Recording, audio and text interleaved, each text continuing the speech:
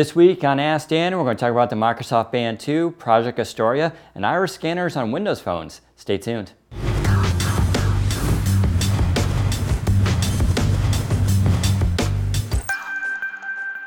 Will Microsoft Band 2 be available in other countries? So with the first release of Microsoft Band, it was obviously limited just to the United States. The reason for this, Microsoft Band 1 is basically a test device. They didn't know exactly how well it's going to be received, so they limited its availability. Now, Microsoft Band 2 is going to be very different. They have much more confidence in this, and they've taken all the feedback from the first release and put it into the second one.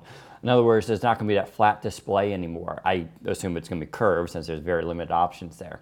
But as far as other things, it's going to run Windows 10 IoT, and it's going to have much more APIs, and we should see a huge improvement also in its design.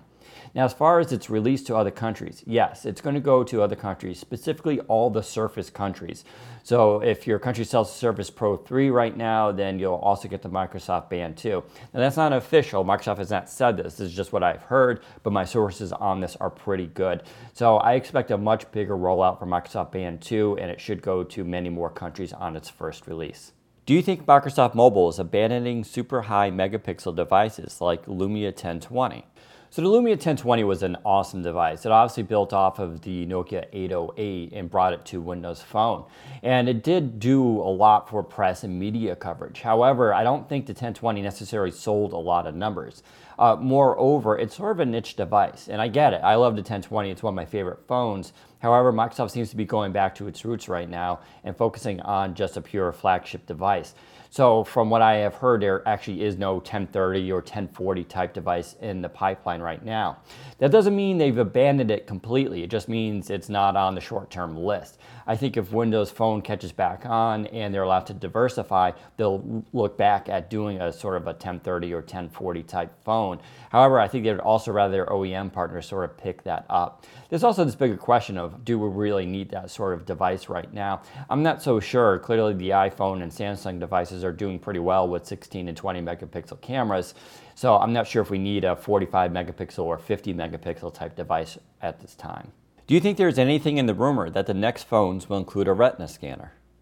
So there's obviously been a lot of talks or rumors about an iris scanner coming to Windows Phone. And the reason for that is because of Windows Hello, the new authentication system for logging you into Windows. So you have a RealSense camera on a laptop or a computer, and it can scan your face and basically unlock a computer. It works very well too. I've used it, and it's pretty amazing. So when it comes to the iris scanner, it's supposed to be on the phone, and the idea is you hold your phone up and it unlocks a device. Sounds very cool, but is it reality? Yes, it is. It is coming to the Lumia 940, 940 XL. And by the way, I don't know if that's their real names. Right now, they're still referred to as CityMan and TalkMan. Now, having said that, I can tell you also that out the gate, those devices won't have that feature enabled. The reason for that is they still need a software update. That'll probably come a month or two after its release. It's a bit of a shame, and obviously that can change before those devices are released, but that's what I'm hearing right now. But yeah, it's supposed to be there, and it's supposed to unlock the device in less than a second. Obviously, it remains to be seen how well it works, but with infrared cameras and the ability to use low light, it should be pretty effective. But until we actually see it in action, it's definitely hard to say. However, I can note that Microsoft is very confident in the technology. I don't think they'd be putting it to their flagship unless they thought it actually worked. I'm actually very excited about seeing it, but we'll have to wait a few more months. What do you think about Project Astoria, and do you think Snapchat will give it a try? All right, so what is Project Astoria? It was announced by Microsoft at Build, and it's part of their Universal Windows Platform Bridge. So there's also Project Islandwood. Astoria allows developers to port their apps from Android. Islandwood allows iOS apps to be ported to Windows. So these tools should allow more apps to come to the Windows platform. However, they're still in beta testing, so you need to enroll with Microsoft and test out these apps. Now, in theory, it should be pretty easy. There still need to be some changes for the ports to work, but the idea here is we're going to see more apps flood into the marketplace. Of course, Candy Crush Saga is one of the most popular ones. That came from iOS, and that now is on Windows 10 as a universal app too. So how well will these be received? I don't know, but I have heard of one developer already giving up on their Windows Phone version, the native app, to go with a port.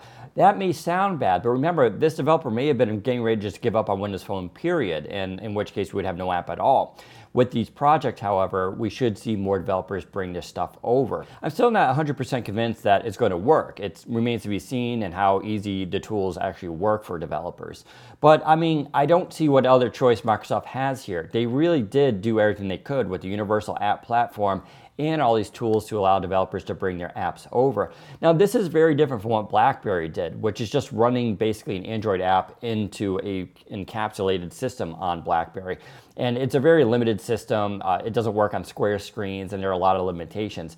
This is a lot more direct, and all you need to do is take a look at Candy Crush Saga to see how flawless and smooth these games can actually run. But there are limitations, so games will be able to port over more easy because they have their own unique user interface, whereas Android apps are going to be a little bit more complicated. But this is one reason why you're seeing a universal hamburger menu everywhere, as it's very similar to Android, and it's easier for developers to bring that over as opposed to, say, using a unique Windows Phone UI. Why doesn't Microsoft release the same phones to all carriers? They would get much bigger customer base and more money. So this is a complicated question. If you look at Nokia's old strategy, they were much more favorable to carriers in terms of releasing unique devices. So we had like the Lumia 928 on Verizon, also the Lumia Icon, which later became the Lumia 930. Microsoft's strategy is going to be very different. They are basically releasing just 1 or 2 devices for all carriers. There won't be this customization. So one thing I can tell you about CityMan and Talkman is they're going to have a universal radio. This is part of the 808 and 810 chipset, so it's not very unique to, say, Windows Phone. But this will allow Microsoft to sell these phones directly without a contract through their stores, and that includes US people as well if you're on T-Mobile, AT&T. Obviously, Verizon gets a little tricky with their CDMA for voice calls as well as Sprint. Now, the idea here should be pretty clear. When you only have 1 or 2 devices, it basically stands out. And I think these devices will stand on their own. They're very unique, they look awesome, and I've heard nothing about good things about them. So with Microsoft selling them direct, it should hopefully boost that market share a little bit. However, if you look at the Google Nexus program, I don't think it's necessarily a huge success in terms of lots of people buying them. Now this also differs on market. So in Europe, a lot more people buy phones off contract than say in the United States. It's slowly changing here, but people still go through carriers.